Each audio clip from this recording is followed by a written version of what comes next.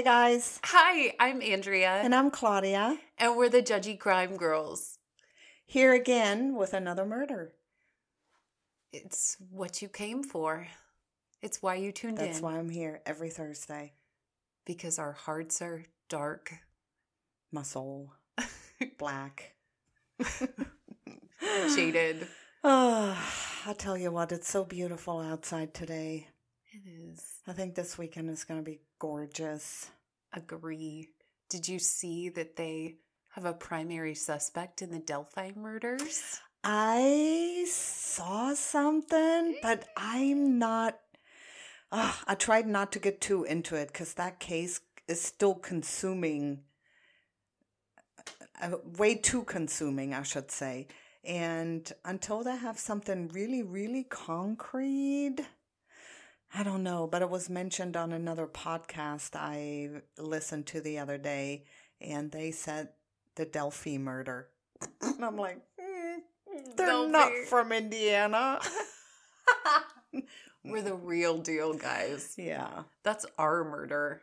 It sure is. We need to do that murder.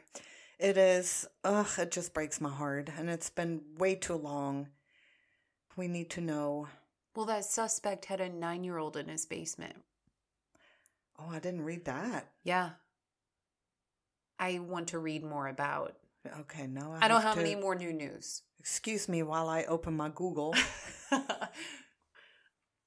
I'm going to barge into your house tomorrow night with my pajamas on and popcorn because The Woman in the Window comes out tomorrow on Netflix. Oh, I saw that.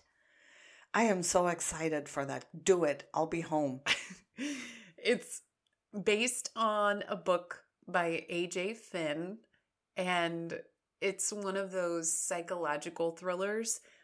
And it's got like a storyline where there's twists and turns and where you don't know what's real and what's not. I love those. She suffers from agoraphobia. And she has all these anxiety disorders. And she herself is a psychologist. So she sees this murder happen through the window, but she can't do anything about it. I can't wait to watch it. Because she can't go outside. It reminds me a little bit of another movie. It had Shia LaBeouf or whatever his name is. And the Transformer. No, was it? I don't know what it was called, but he kind of witnessed a murder from his window, but he was on house arrest. He couldn't get beyond like the fenced-in front yard or something. So this one stars Amy Adams, Gary Oldman, and Julianne Moore. Oh my gosh, Gary Oldman. He can do no wrong in my eyes. Oh. I really like him. I like all of them. That's going to be a good one. So I'll be at home wearing my jammies as well. And you're more than welcome to come over and bring your popcorn. And I'll have the Pepsi for you. I'm a Coke person. Oh. And I should say Coca-Cola. You need to bring that tray of tequila that you have. Yes. She has a special serving tray with tequila shots, and all 6 of them have my name on it. They do. They all say Andrea. Jesus, why can't I talk today? You're not supposed to drink before Andrea. the show. Shh. Don't rat me out. Totally threw me under the bus. Nice. Nice going, Andy. Thanks. Thanks. I'm looking forward to this weekend. Lots going on. I want to get some flowers. That's for sure. I didn't do it last weekend. It was so crummy last weekend. So cold. So, yeah. So what you got going there today? We are doing the music box murder. Do you like music boxes? Yeah, I mean, I don't dislike them. I never really had one. It's like, with a little ballerina that twirls and spins and plays, I don't know, Beethoven or something. My mom had one in her bedroom growing up on her dresser. And I don't know about you, but I was mischievous as a child. I know it's hard. Not you. I know.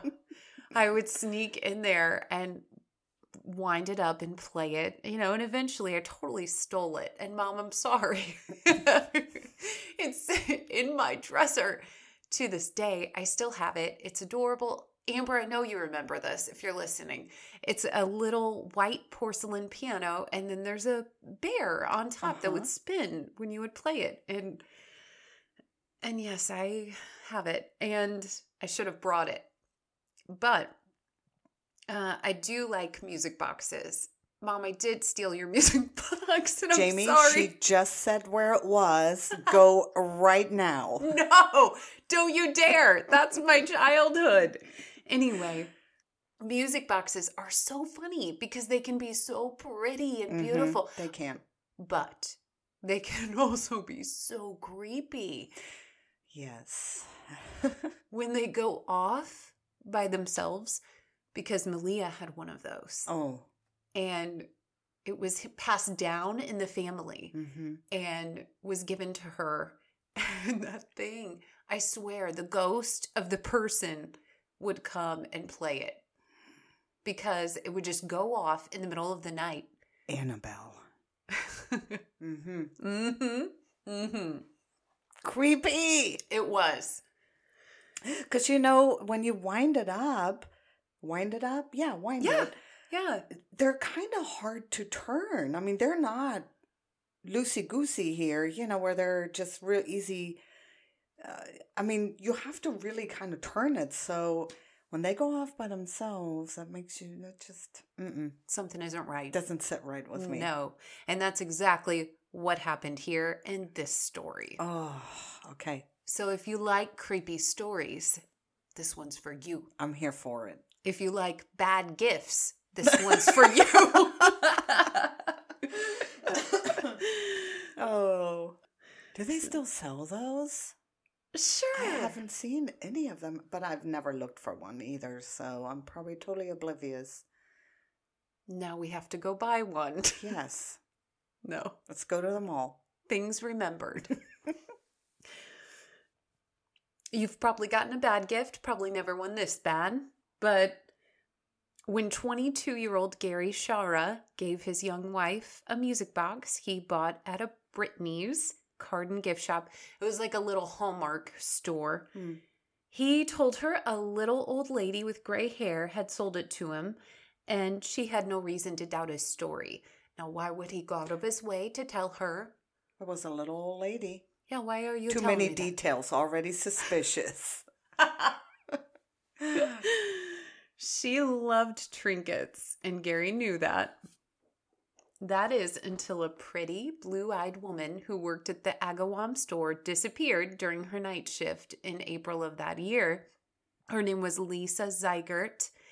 At just 24 years old, she was fun, vibrant, and had this mass of 80s curly chestnut brown hair. Aw, I love it already. With 80s earrings to boot.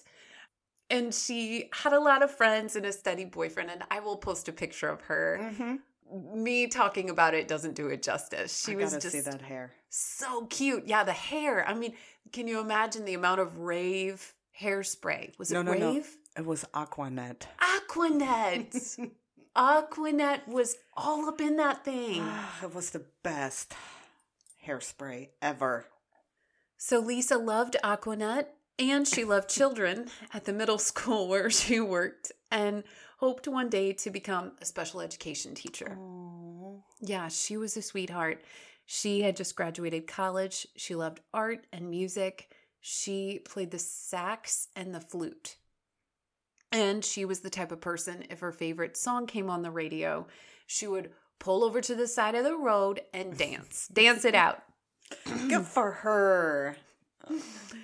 She worked a second job at Brittany's to make ends meet because we all know teachers don't make enough. Yeah, right. They don't. They still don't. They still don't. Nothing's changed. So Lisa told a friend she felt like she was being watched in the weeks leading up to her murder. And she didn't know who it was or if it was even really true. But she just sensed like something wasn't right. And the front of the store had really large glass windows. And so she would work the night shift and she's sitting there and she felt, afraid. She would look out into the darkness and wonder who's looking back in at her. Ah, that's so creepy, because when you have that feeling, it's the creepiest. I don't know. And when you look into a room or, a store, obviously you can see everything and everyone in there, but you looking out, you can't see anything at all. And then to have that feeling, That's why you need a Simplex home security system with an emergency button. Promo code. No, I'm kidding. I'm just joking, you guys. We don't have a promo code yet. I'm totally kidding. But no, we seriously, get a panic button. Everyone needs a panic button. Mm-hmm. I feel bad for her. I mean, I've worked the night shift at places, and everybody knows what it's like to feel afraid when you're, there by yourself. Scary, And it's scary to know that she knew somebody was watching, and somebody really was. So one night, shortly before closing, Lisa vanished. And when Sophia Maynard showed up for work the next morning, the door was unlocked and the lights and the music were on. Oh. And Lisa's car was still in the parking lot and her purse was left behind. The back room was in shambles and a small amount of blood was splattered across some of the boxes in the back room, and Lisa was nowhere to be found and had not shown up for work, at the middle school that morning. So they knew something terrible had happened. So it was April 16th, 1992. And in addition to working 2 jobs, Lisa also found the time to teach Sunday school. And had she, I know, had she still been alive, she would have known it was the day before Good Friday. So the Sharas and their 1-year-old son were living in Longmeadow, a town less than 5 miles away from Agawam. And so it made sense that Joyce's husband was glued to the TV whenever that kidnapping had come on the local news, because their town in western Massachusetts was a quiet town. Not really a lot happened around there. Mm-hmm. And everybody, not just Gary Shara, was focused on her disappearance. So if he stopped whatever he was doing in another room and rushed to the TV, it wasn't that strange. Mm-hmm. Except that night that Lisa had went missing, he had come home late, and when Joyce asked him about where he had been, he couldn't give her a good explanation. And he seemed amped up that morning. And she had noticed cuts on his hands. Everybody liked Gary, her tall, handsome husband. He had no record and he was a good father to their baby. But when Joyce looked at that music box, she didn't like her gut feeling. It was a carousel with a blue horse, and it just gave her the creeps. So 3 days later, a dog walker discovers Lisa's partially clothed body in a secluded location off of Route 75 in town, about 300 yards or so away from the road. And it was Easter Sunday, and her body had been left about a mile from the store. Oh, so close. Yeah, she didn't go far. So the 24-year-old had been viciously raped and attacked, and her killer stabbed her repeatedly, then slit her throat before leaving the scene. So the police removed Lisa's body and other things, including buttons, a blood-soaked white blouse, and a denim skirt torn in half. So the skirt was not torn along the seams. It was a denim skirt. I don't know if you've ever tried to rip clothing. No, not really. I mean, no. But a jean skirt? A jean skirt. Not at the seam is, you have to use some real force, and you got to be a big guy. So they thought, he was strong, and they characterized the attack as random, and they decided that the two were probably not acquainted. Because the location was in an out-of-the-way area, police speculated her killer was local. Like, he knew kind of the ins and outs of where to hide someone, although she wasn't hidden that well because she was found a few days later. Right. I don't know. But Joyce was speculating too. Could her new husband, the father of their child, the good guy that everybody liked, have murdered a woman he didn't know? Why, yes, Joyce. He definitely could have. Gary had always pushed the envelope in the bedroom, sometimes holding a knife to her throat as part of role-playing games. That's not role play. That's not role play. And she stayed. I don't get it. So, was it possible he had taken his fantasies further? Whether the Sharas had problems before the murder is unknown, but what is clear is that it wasn't long after Lisa's death that their marriage fell apart for good. And in August of that year, just 4 months after that murder, the couple had a fight and the Longmeadow police visited their home. And when they came, Joyce was hiding in the bathroom and she refused to come out. She said through the door that she was fine and she didn't need medical help. I think that she was manipulated, hurt. I think he held something over her head. Probably threatened too. So I think she was scared. But police records give this account of the incident. I arrived and spoke with Mr. Shara. He stated that he went to the grocery store with his wife, and when they were coming home, they had a fight. He dropped her off at the hill near Barbara Lane and proceeded home. A few minutes later, Mrs. Shara came in the house screaming. Her blouse was torn, and she had a few scrapes on her side. She wouldn't let her husband see her. I tried to speak to her through the door of the bathroom. She stated she was fine. I asked to see her, and she said she didn't want to see anybody. I advised Mr. Shara that if he finds out anything else to contact the department. So I think Gary beat the shit out of her that night. Mm-hmm. And probably said, if you talk to the cops, I will maybe do something to the baby or, whatever. Yeah. And I think she may have also insinuated that he may have been involved in Lisa's murder. Mm-hmm. And he lost his shit. Probably. In the events that followed, it does seem she was threatened because when the couple split in November of 1992, Gary won temporary custody of the couple's son. Huh? Yeah, and Joyce silently did not contest the order. And at first when I read that, I thought, well, why on earth would a mom not fight for their child? But why would a mother not automatically kind of get custody? So in January of 1993, she got permission for a non-custodial visit with her son, just under 2 years old. And at her first opportunity, she picked him up, buckled him in, as you do, and she drove him to the fucking airport. Oh, nice. The two of them boarded a plane to Seattle, where she had gotten an apartment near her mother, and disappeared like rock stars because she knew something was wrong, very wrong, with the man she called her husband.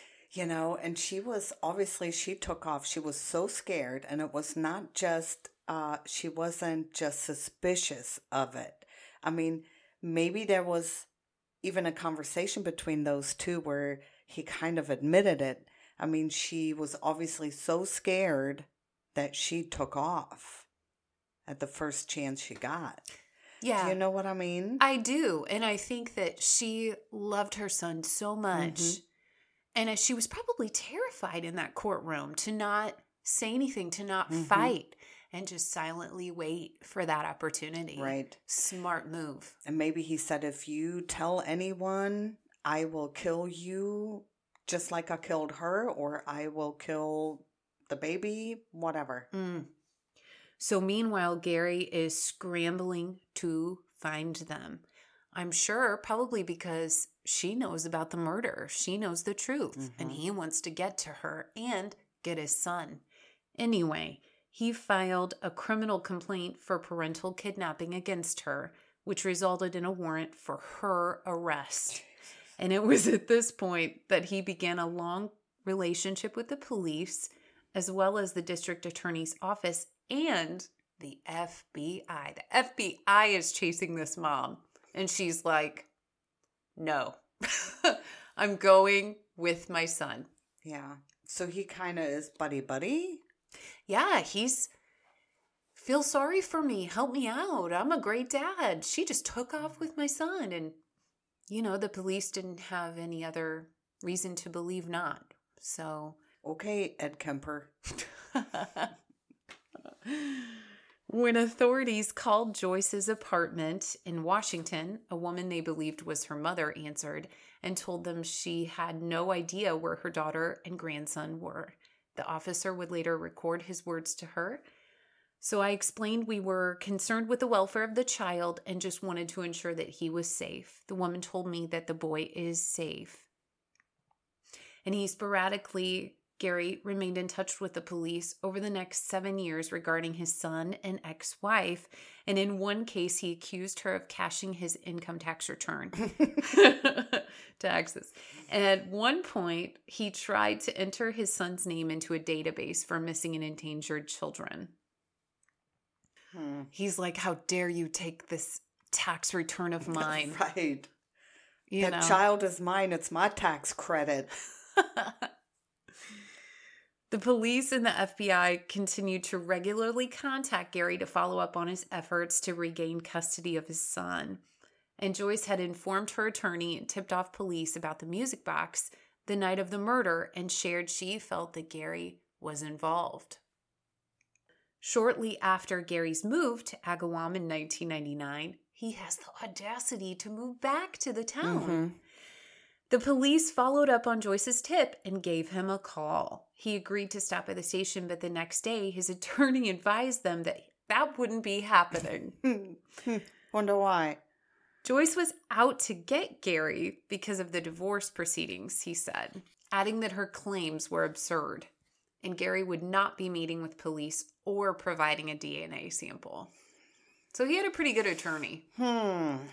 When police investigated the claim, friends of Gary, as well as Gary's mother, told them Joyce was a depressed, mentally unstable alcoholic. Oh, Jesus. And at the time, other women were allegedly also calling in with similar tips, so she must have enjoyed a drink or two. So according to Dateline, the tip from Joyce's attorney went into the massive file along with all the others, so they had a lot of leads. Gary was not interviewed about the murder until 2002. Wow. That's like 20 years later. 92? Oh, 2002, not 2012. Almost 10 years 10 later. years later. Yeah. I said almost. That's like, no, 10 years later. Okay. So when Agawam... Our math skills are on point. I'm going to pee my pants. Stop it. When Agawam police first questioned him, he touched nothing.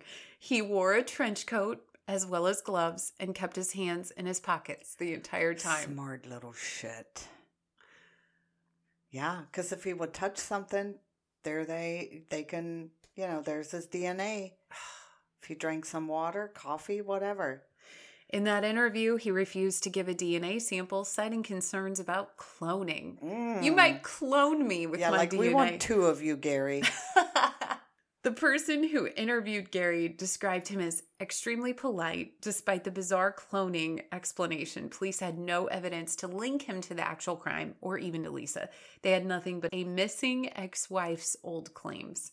So after the short, non-recorded interview ended, Gary lived as a free man for another 6 years.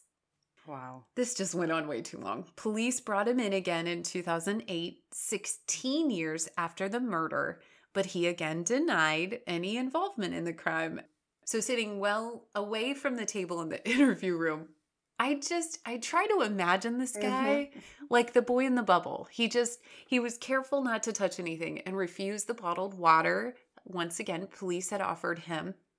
And a questioner remarked, I think this may be the first time we're getting your side of the story as to how she was trying to link you to the homicide back there.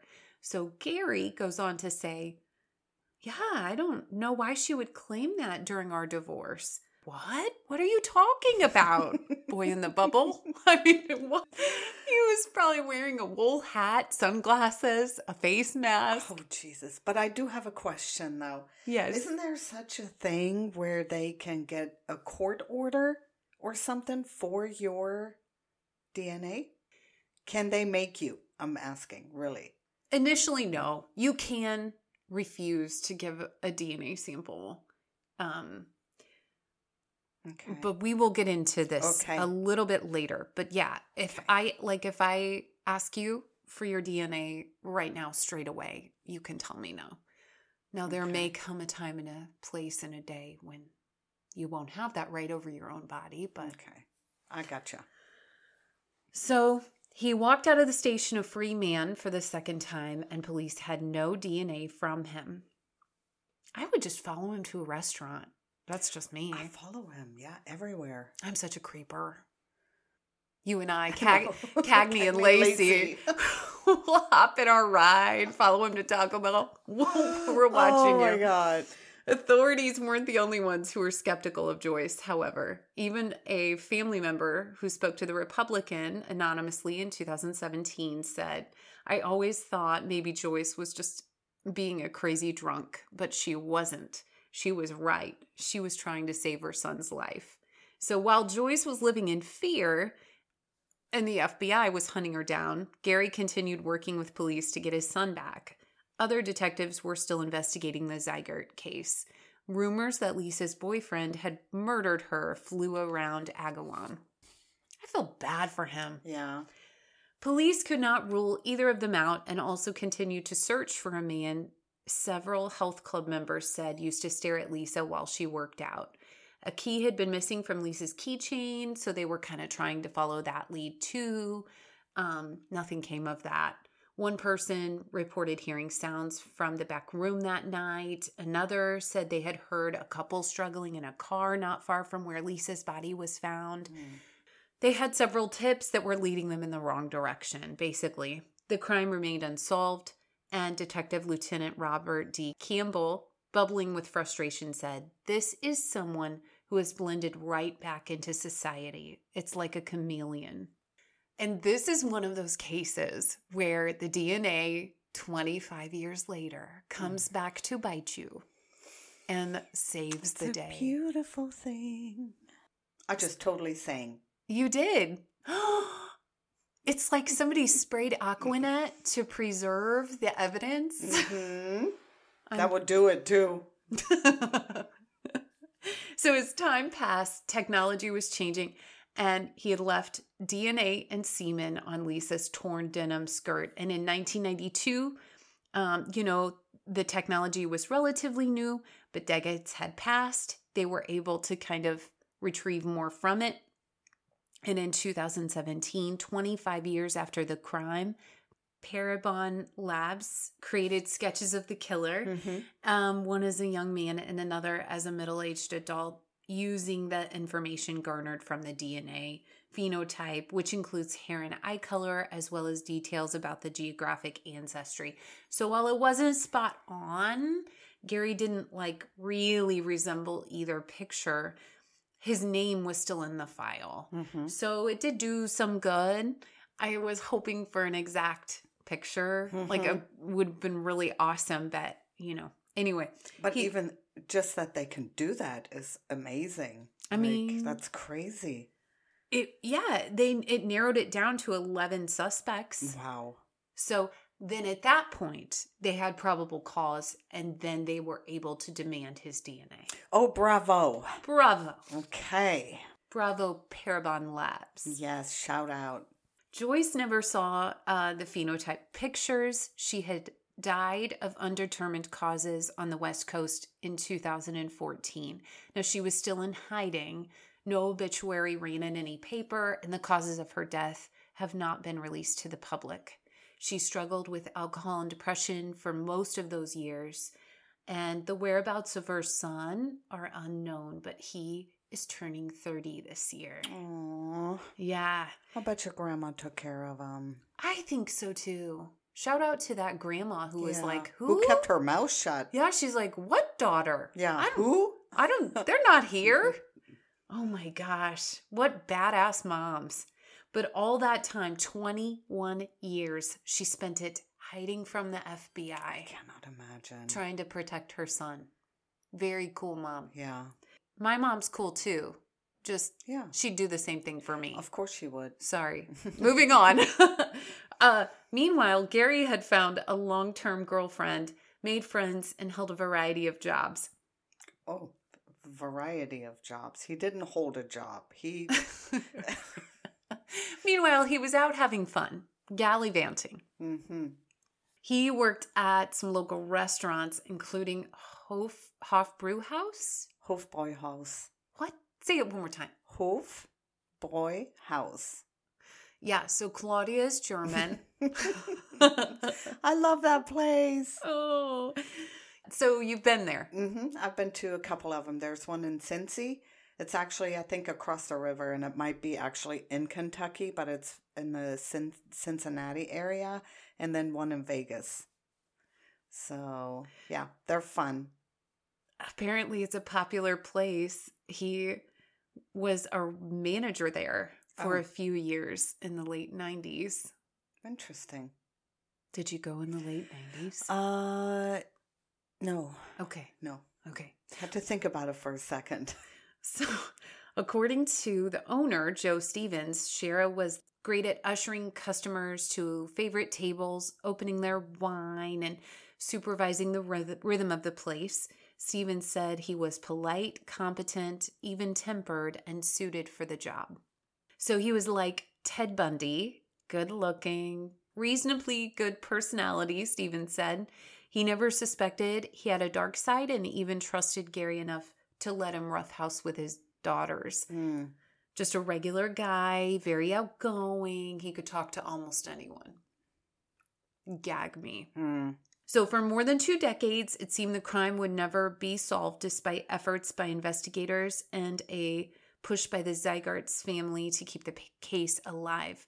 Joyce had been right all along, and after the phenotype came out in 2017, a grand jury ordered the men on the narrowed-down suspect list to submit the samples straight away, and an officer headed over to Gary's West Springfield apartment and left a message with his roommate. And that's when Gary got desperate. Uh-oh.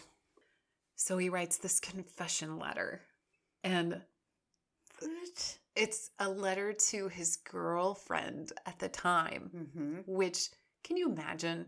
He writes this letter, and it's like, hey, I know you love me. I love you too. And listen, there's some things I did in my past that they're going to tell you are true. And I just want you to know that it's all true. That I murdered someone, that, you know, it happened and I can't take it back. His new plan is to off himself. Oh. That's the new plan. I bet you he was too dumb to do that. He was. He was. Oh, you're Gary. not wrong. As always, you're getting so good at just, you know. Because he's a dumbass. He is a dumbass. He says, and I quote, I've never really been or even felt normal. From a very young age, I was fascinated by abduction and bondage. I could never keep it too far from my mind for long. On that fateful day, I let myself do something terrible. He left the handwritten letter along with a will and a brief apology to Lisa's family. So sorry, Gary, for his girlfriend, and then fled the area. All right, so the girlfriend submits the letter to the police. So he shows up at a hospital in Connecticut being treated for his suicide attempt. Stop. You try to kill yourself. You can't even do that right. But then you take yourself to the hospital because you don't want to bleed out or whatever he did. If you're good enough to kill someone else, you've had practice. No shit. Come on. So his DNA has since been entered into a national database. It's currently being compared to DNA found at other crime scenes. His confession letter alleges he never committed another murder, but, we'll see. During court proceedings, he changed his plea from not guilty to guilty and is now serving life in prison without the possibility of parole. Nice. Can I get an amen? Amen. So, okay. His letter said, what was it? Abduction, kidnapping, and bondage was always on his mind? Or what was it? Yeah. So that was not his first time. No. He may have not killed anybody else, maybe. I don't know. But he said it's never been far from my mind. And somebody like that doesn't commit just one crime and stops. Let's go back to Janice, his wife. Yeah, held a knife to her throat for role play. Right. And then that night, the torn blouse, that same aggressive ripping of clothing. New girlfriend, what's up? Has he held a knife to your throat? What kind of red flags did he give you? Yeah, I bet you there were plenty of other crimes. Agree. Yeah, he probably got away with a lot more. I mean, Bubble Boy. That's all I keep envisioning. He's just like, I won't touch that. I'm not touching anything. Yeah. Well, good. That was a good one. Thank you. So he got away with being free for 25 years. Isn't that crazy? So hopefully now he'll die behind bars. I just think it's cool that Joyce was the one that put him there. Nice. Yeah, very good. I hope I don't want to call him his son, but is doing okay. You said he'll be 30 this year? Yes. Yeah. Considering her love of music, it seemed fitting that a music box would lead to the imprisonment of her murderer. So our token is the music box. And so I just wanted to insert a little gift corner. Welcome to our gift corner. Ooh, we have a gift corner. We do. Okay. Gifts that we want, but we'll never buy. Oh, God. It's this long. And maybe gifts we don't want. Yeah. A music box is on it. You don't want one? No. All right. Well, here's something extremely odd that I saw that I want, and I can't explain. Well, I can kind of explain why. So on Etsy, they have these cross-stitch pronoun earrings that I loved. They were my whole heart because I'm kind of a grammar nerd, and I'm a sucker for cross-stitch. Like something that looks like... Okay, Grandma.